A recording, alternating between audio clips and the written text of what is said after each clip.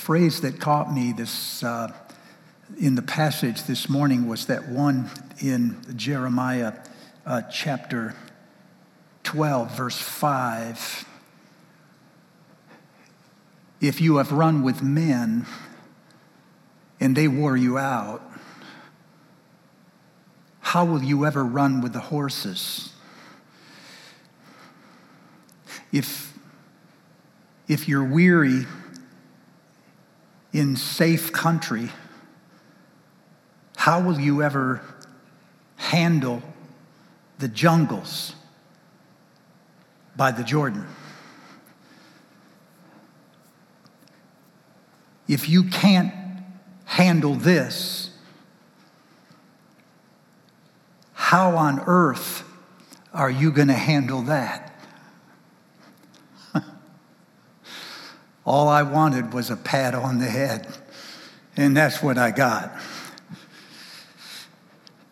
From what I can tell, it was God who picked the fight. Jacob had taken his family down to the Jabbok River, and it was late at night, and so he sent his wife and his sons across the river with all of his possessions. And Jacob stayed on this side of the river alone in the night. And he went to sit down. And Genesis 32 says, out of nowhere, a man came and jumped him. It says a man came and wrestled with him. But that word literally means to get dusty, to get down and dirty. This wasn't an argument. This was a fight. So if I'm reading it right, Jacob is sitting alone at night by the river, and out of nowhere, a man came out and he jumped him. And they went at it, you guys, for hours.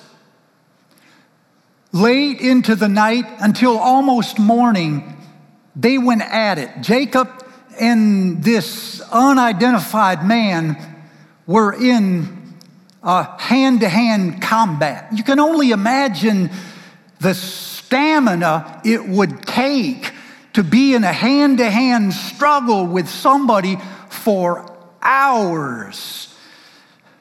Early in the morning, as the night faded and the sun began to rise, the man who jumped him realized that he was not going to overpower him. And so he reached out and he touched his socket. He touched his socket. He didn't kick it or slug it. He touched it. And when he touched it, he threw his socket out. And Jacob fell back down. And when he was falling, he reached up and he grabbed the man, I think, started to pull the man down with him. And the man said, "Let me go. It's almost daybreak." And Jacob, realizing by now that this was not just an ordinary man, said, "I will not let you go until you bless me." And the man said, "What is your name?" Like he didn't know.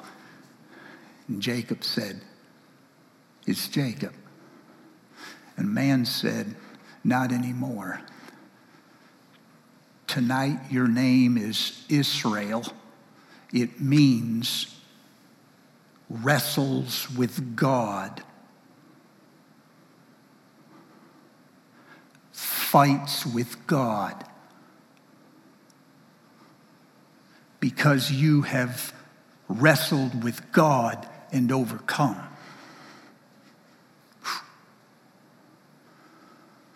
Jacob said, "What's your name?" Man said, "Why do you ask my name?" He blessed him, and he vanished.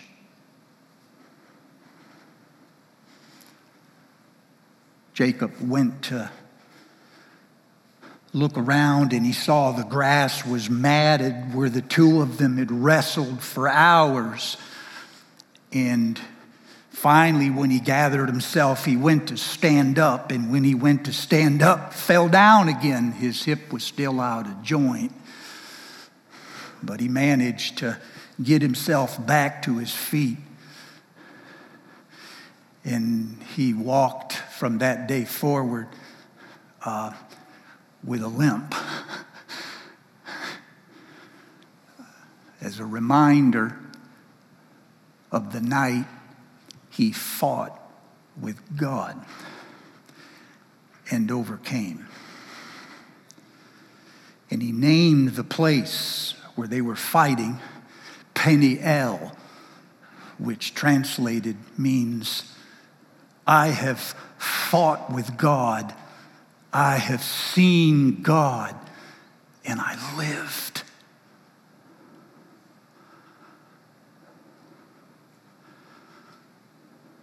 May I make a few observations? This ain't even the sermon yet. We're getting to that. Can I make a few observations? One, apparently, it is completely within God's character to jump you in the middle of the night and pick a fight he intends to win. So whatever your image of God is, if it does not include a God who can come upon you suddenly in the night when you are vulnerable and alone, well, then that image should be shattered so another one can arise, one that is bigger. Observation number 2.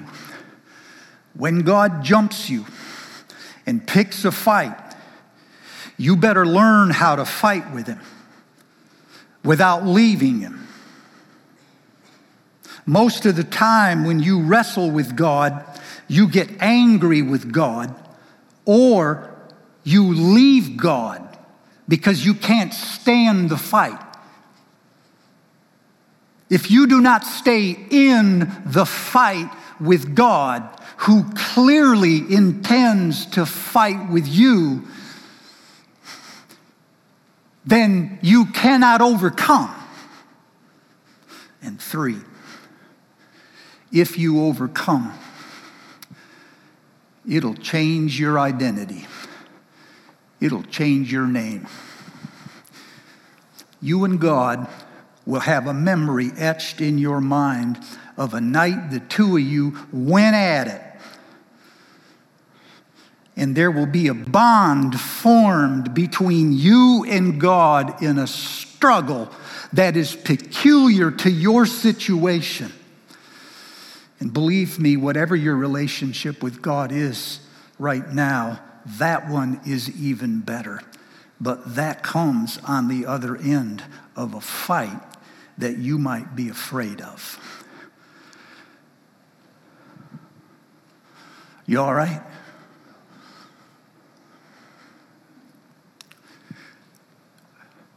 Jeremiah is a prophet who finds himself caught in that very kind of struggle with God. He has his own night, so to speak, at the Jabbok River, where out of nowhere, the awareness of who God is and how he's acting in ways unbecoming of himself suddenly overwhelms Jeremiah, and the two of them have at it. The book of Jeremiah, if I could summarize it quickly for you so you can grasp the breadth of it, it moves you guys along 2 narratives. The larger narrative is God's struggle with the nation Israel. And the smaller second narrative is Jeremiah's own struggle with God. In the larger narrative, God's struggle with the nation, God finds himself in a crucible. He is frustrated with his people, and yet he can't leave them. He's going to send them into exile, he says, and then a moment later he says, but I'm going too. And when I read this, I thought of the theologian Bryan Adams, who has a song that says, if you're going to leave me, can I come too? If you're going to go, can I go with you? And if you say no, I'm still going to go. This is sort of where God finds himself with his people. He's in a crucible. On the one hand, he's frustrated with them, and he's angry with them, and he's going to send them away. But on the other hand, out of God's own character of loyalty and love and faithfulness, he must go with them into exile. It's a terrible place to be if you're God. The second, smaller narrative is Jeremiah's struggle with God. From the very beginning, Jeremiah is called to be a prophet. If you read in Jeremiah chapter 1, the words formed, set apart, appointed to be a prophet, all come before Jeremiah is even born.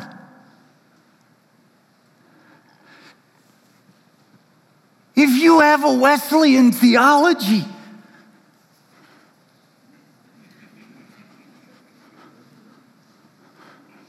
this is a naughty verse.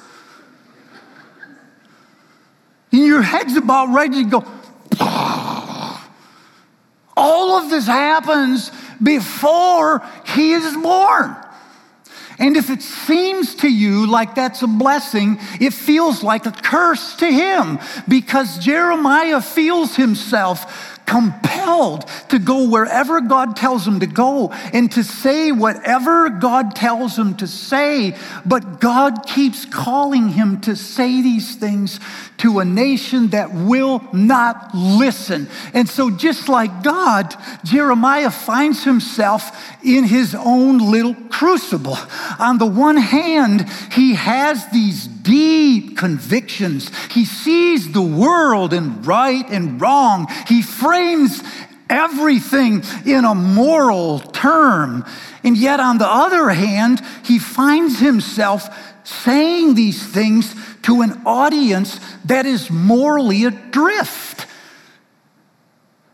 So right when he says it himself in Jeremiah chapter 20. These are Jeremiah's own words to Yahweh. He says, Yahweh, you have deceived me. You have overpowered me. These words that you gave me to say, when I say them, the people mock me and they ridicule me. I can't take it any longer. And then one verse later, he turns and he says, but these words that you gave me, they are like a fire that is shut up in my bones. I say to myself, I won't mention God anymore, but I can't. I feel like I have to say him.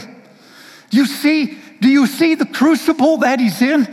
Every time I say what you told me to say, it just alienates me further and further from the people I love. God, I feel like I'm bipolar right now. I look at the nation, in one moment I say to myself, well, maybe if we try this, maybe if we change that, then the culture will listen to us. Oh, God. And then a moment later, when his mood has turned, he just says, burn it all down. This is why he is so attractive of a character for today, because he appears to be so emotionally inconsistent.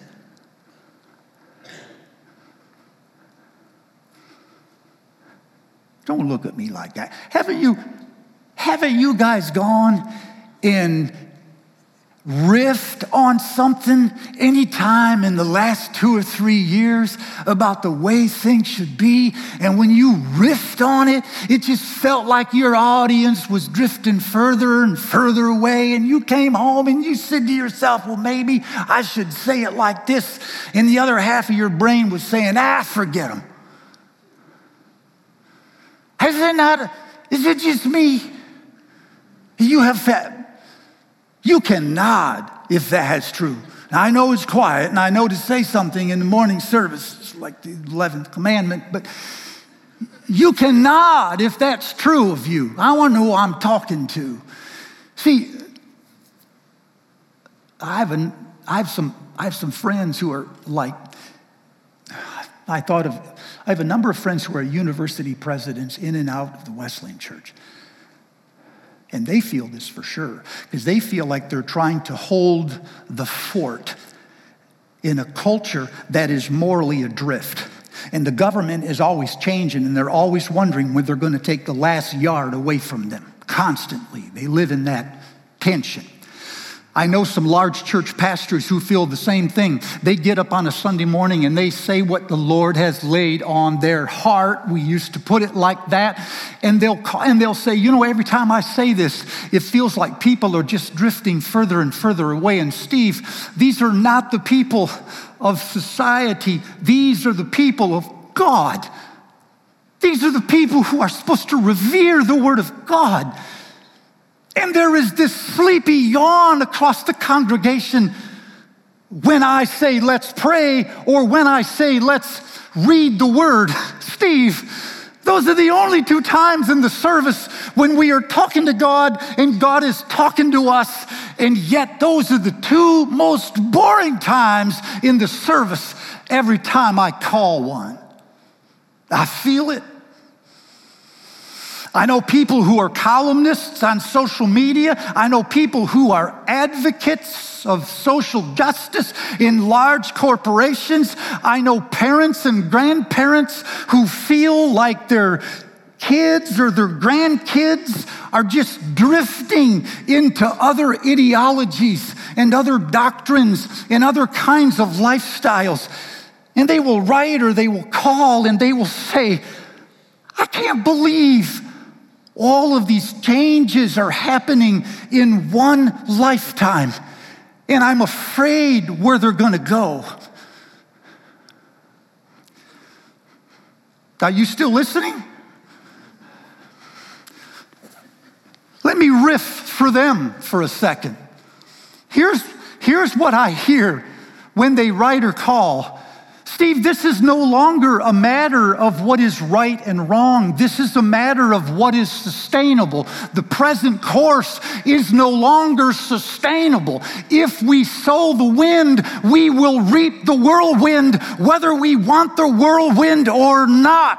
If we continue to play in the River Niagara long enough, we will sooner or later get into a current we can't get out of. And once that current grabs us, it's going to pull us into places we don't want to go, and we can shout, not my fault, not my fault, while we go over the falls. Steve, ideas have consequences, and some of those consequences are intended and other ones are unintended. But when we make decisions, we are responsible for both sets of consequences. And while we sit and form convictions about what kind of God there must be, we should remember, they say, that God is forming convictions about us at the same time. And we can ill afford for God's convictions to go sideways. Steve, it can take years to undo the damage of bad ideas. I hear them. I hear you. I have this fire shut up in my bones, and yet when I go to say it, I get this look like, oh, you're one of them. They locate you on the ideological map. I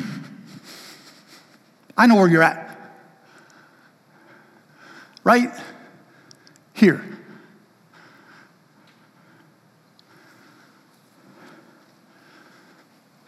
And they dismiss the power of your argument and the fire in your bones so they can label you.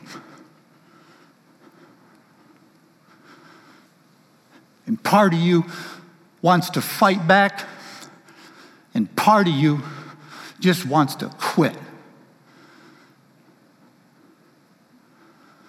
Your real argument is with God.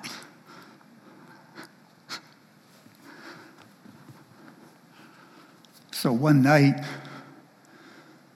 Jeremiah learns that there's an attempt on his life. There's a posse of men from a little city called Anatot.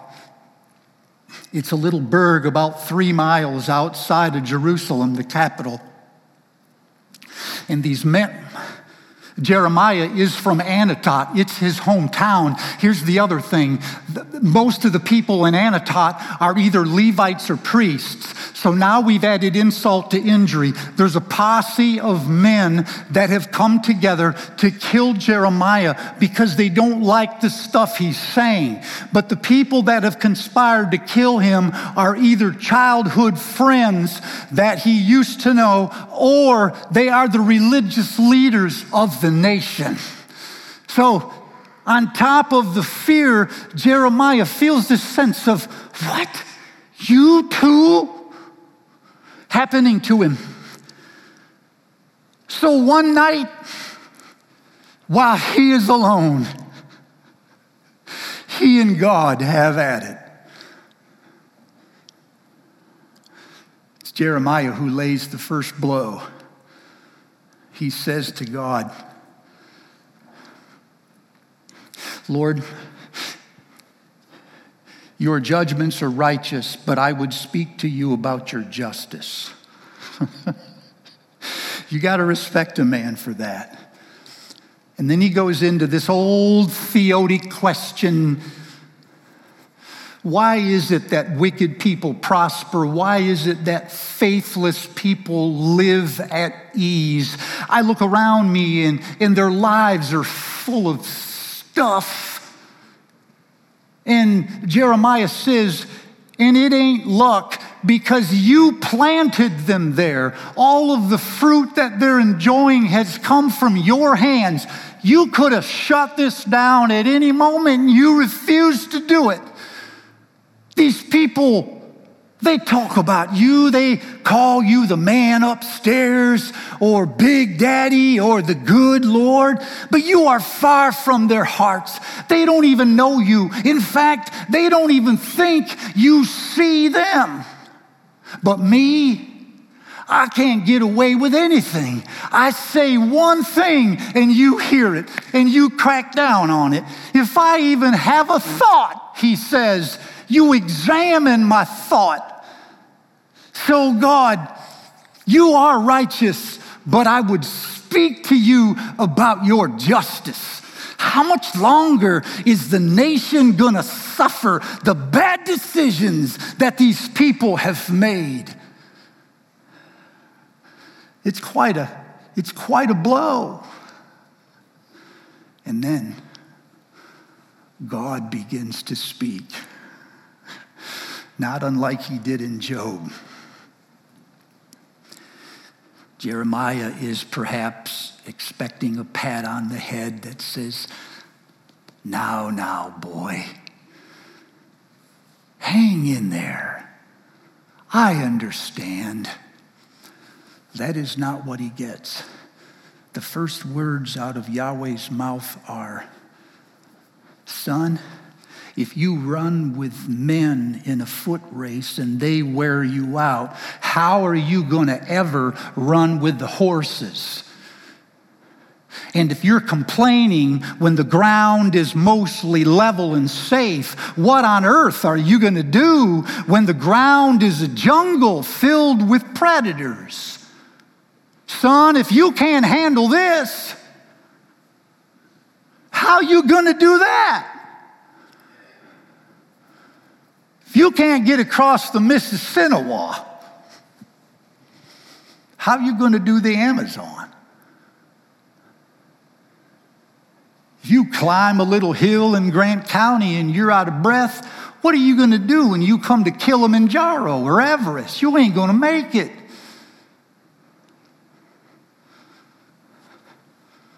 This is where he had me.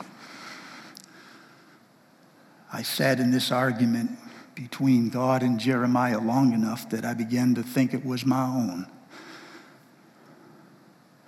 And I heard God say something like this. I'll try my best to put words to it. Son, you are troubled about injustice, but your trouble is too small.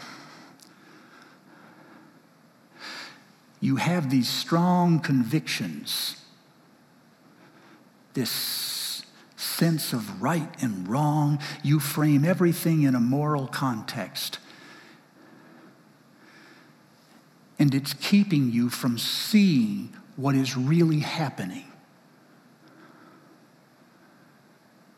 You can't see the big narrative because you keep recycling your same old tropes about injustice in your little narrative. Son, your struggle with me is part of a larger struggle I am having with my people. You complain because your enemies are mistreating you. Have you even noticed what my people are doing to me? I will do anything and everything I can to keep my people from drifting off. But as long as I am in this struggle with my people, you are going to feel the struggle with me. I need you to be strong. I want you to run with the horses. I need you to be able to navigate harder country because surely it is coming.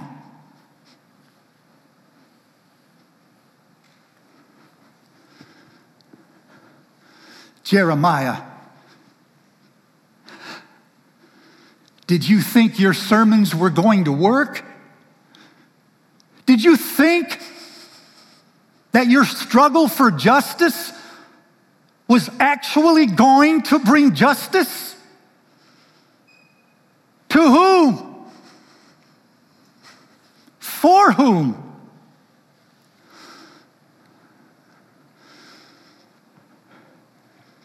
You wanted to make a difference. Your narrative is too small. Son, I love you, but this is not about you. This is about my struggle with my people. And your struggle with me is part of a larger thing.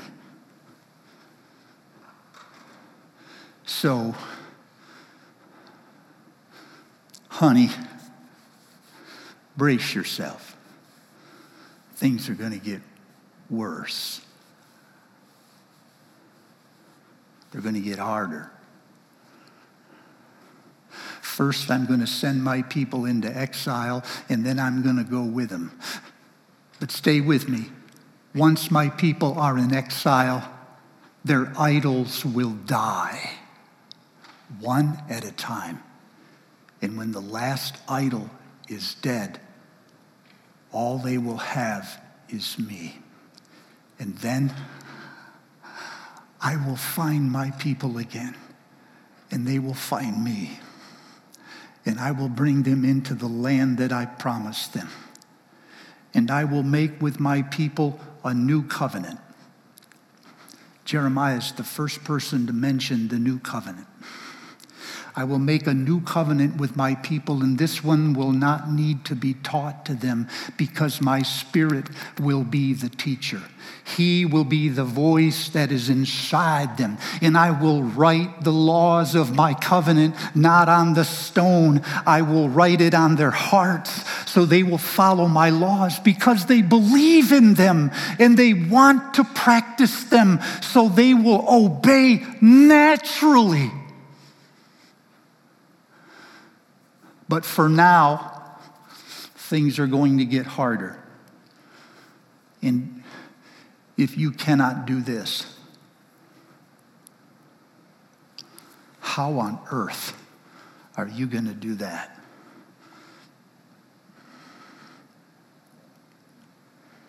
You there?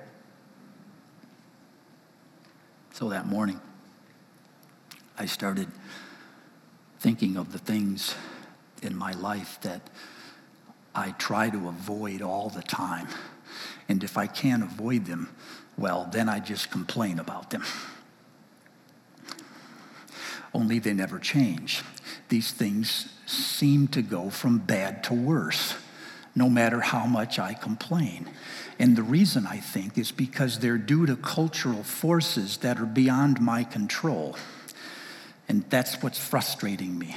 It shouldn't be this hard. And I hear the voice of Yahweh saying, no, you're right. It should actually be harder. This is safe country.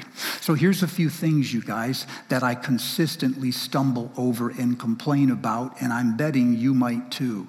The first one of those things is pressure. I can't stand pressure. But pressure really is nothing more than being involved in something that you believe in with no guarantees of how it's going to end. What bothers me about pressure is that it could go badly. And I want this so much, I need it to go well. I heard an interview one time with Venus Williams on her way into the finals of a tennis match. The interviewer said, Venus, you went further in this tournament than anyone expected.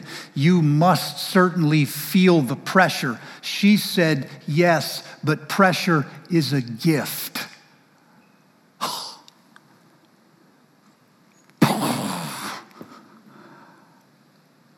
She said, if I don't learn to play under pressure, I will never play at my best. And when I heard it, the thought occurred to me, the only people in the stadium who didn't feel pressure that morning were the people not in the finals. But anybody who is in the finals, anybody who is in a game where there is something on the line, anybody doing something too hard for you, anybody trying to play at a level you've never played at before, anybody who is tired of running with men and want to run with horses and can't, will feel the pressure.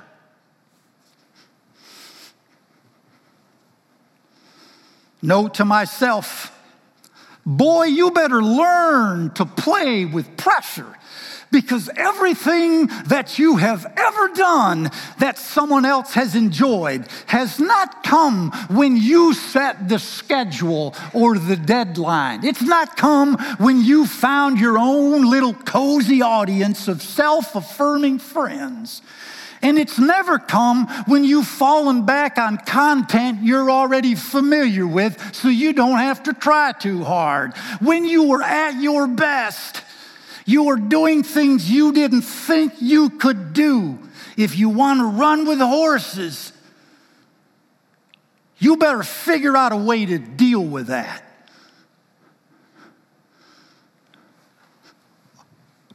All I wanted was a pat on the head. I put down failure. I'm afraid. Maybe you're afraid of failure. And as long as you're afraid to fail, you'll never risk. And if you don't risk, you'll never learn. And if you can't learn, you're stuck in the same old performance you've been in for years. So somewhere, if you struggle with failure because you're afraid, it reinforces narratives you already have of yourself. See, you're no good and you just proved it again. Long as you listen to that voice, it's like you don't need a devil. You have one. Inside your head, you become a prisoner to your own fear of failure.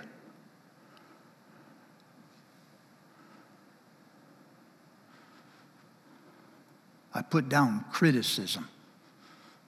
Sometimes it's criticism that I hear from the public, not you guys. And sometimes it's the criticism I hear in my own head.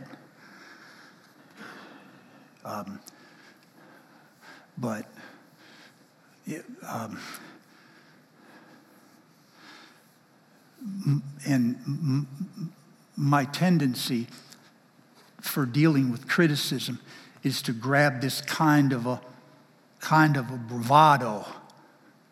You know what I mean? Said, I don't care what they think. That don't matter to me what they think. Dude, if you believe that, you wouldn't be saying that.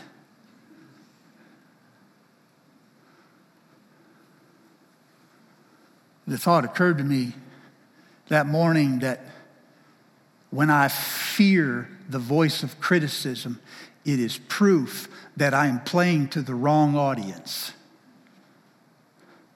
My audience is one. When I'm in a good place, it begins with God. I'm thinking of the words of Paul in Romans chapter 14. Let each one of you be fully convinced in your own mind. For if we live to the Lord. And if we die to the Lord. So whether we live or die, we are the Lord's.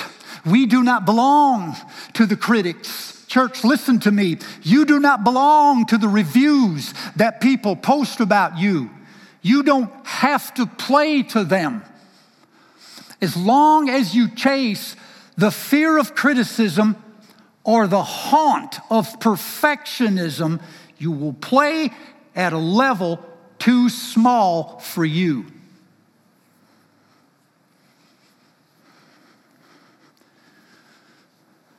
As long as you fear horses, you will keep running with men. Son, you better find a way to live with criticism without feeling like you have to answer it. When you're defending, you're losing. Play your game. He didn't say that part. I said the last part. Last word I wrote down was change. Like everyone in the room, I've said to the Lord 100 times, how can I make any decisions? How do I know where to go if I don't know what's going to happen? Things are always changing. I can never move anything. I don't even have all the information. We know something and then we don't know it the next day.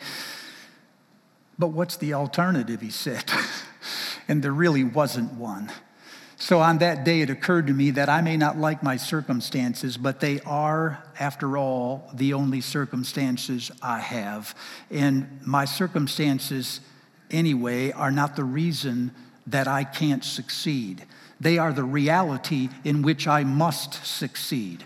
I can't control the circumstances, so I better learn to run at a higher level than the one I'm at now. Now, if you're waiting for me to come out of this and say, here's 4 or 5 simple steps, then you'll know that I have blown this message. My purpose for listing these things for you this morning is simply to say this. I think there's some people in the room right now who are in the middle of a struggle with God. And He picked it. He started it. And it's been going on for a long time. And your first defense is just to step away from Him and treat Him like you don't even care. But you can't stop caring. Your other defense is to cop an attitude toward God because He's behaving in ways He should not. And that will stunt your growth too. So there you are in the middle of a struggle with God that you cannot understand. Things are going sideways and you get no explanation. We must learn to find a way to struggle with God who has come to struggle with us. This does not prove that we are not the children of God. It means that we are the children of God. Israel means the people who struggle with God. It would be more suspicious if you never struggled with God. So don't beat yourself up for this argument that you're having with God. Stay in it and wrestle with Him until you overcome. For when you overcome, you will be stronger for it, and you will be ready to run to new heights. Whatever you do,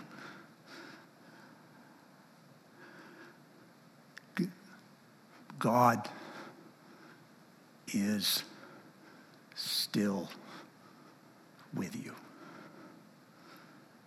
He said, no, I know. No, you don't.